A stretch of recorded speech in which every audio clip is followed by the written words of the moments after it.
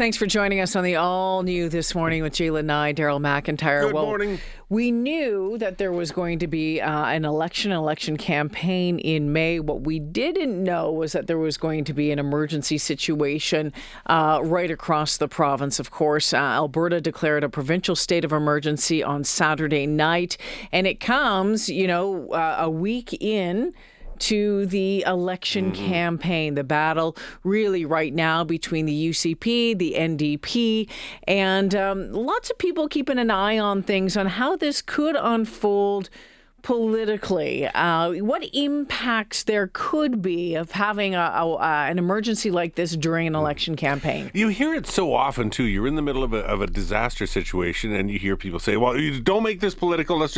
It's going to be political. There are political decisions that are made that then impact what happens on the ground, leading up to the ground. Plus, we're in an election campaign.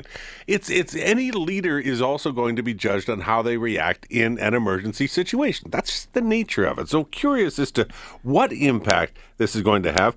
How political does it get, and especially in the days that lead right up to the vote? We're going to have a conversation this morning with Sarah Biggs, who's a strategist, political commentator, a partner with OLSEN and Biggs Public Affairs, joining us this morning on 6:30 CHED. Sarah, good morning. How are you? Good morning. How are you? Doing pretty well. So, concerned, as everybody is, about some of the wildfires, but also fascinated by this political discussion. There is no way to take politics out of a situation like that, is there?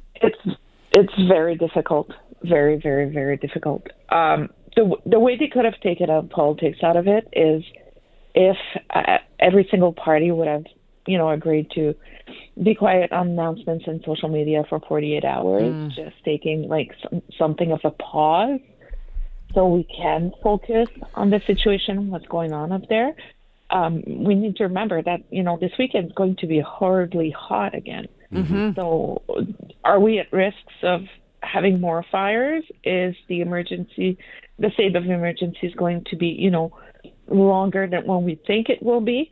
And to me, this weekend there was talks about, when I was talking to Miss Curry, is that I was saying a pause wouldn't hurt because every single leader will be under the microscope and being judged on how they are handling the situation. Because right now what they want to see is action, paying attention, empathy, how well both leaders work together.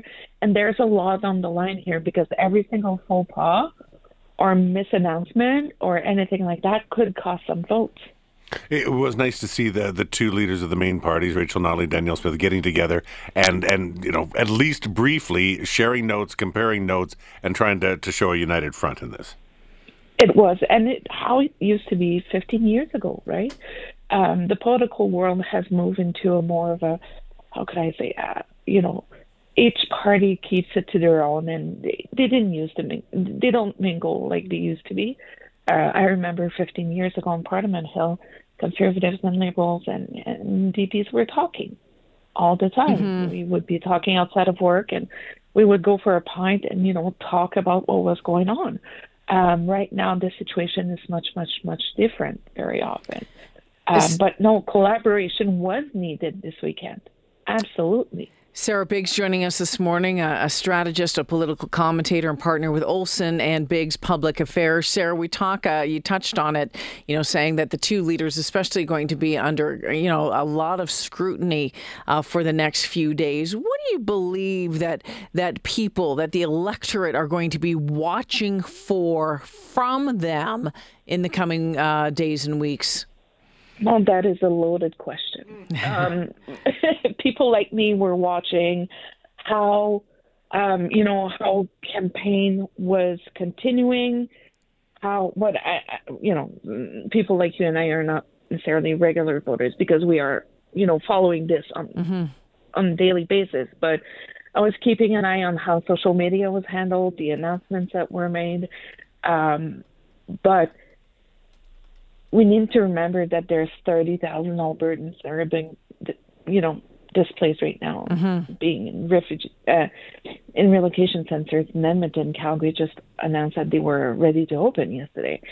I think that, sometimes in the past we have been dealing with emergencies during elections and all that. Elections were not delayed, but what if calling for a 48-hour pause was the right thing to do when we had it long before? Sarah, I wonder in consideration what happened. Sarah, I wonder if, really what this gives an opportunity to show a candidate's leadership abilities, their true leadership abilities, in whatever way that looks like. I think there's an opportunity here to show how you would guide the province moving forward if you're the one that is victorious on May 29th. Exactly. Well, we saw this weekend that there was a little bit of a primary affair on Saturday before an announcement. Was that fundraiser should have been canceled? Yes, I believe so. Or, try to tone it down as much as you can. But what has been planned has been planned. At the same time, I'm not trying to be an apologist for the fundraiser that happened this weekend. But sometimes it's a very, very delicate situation.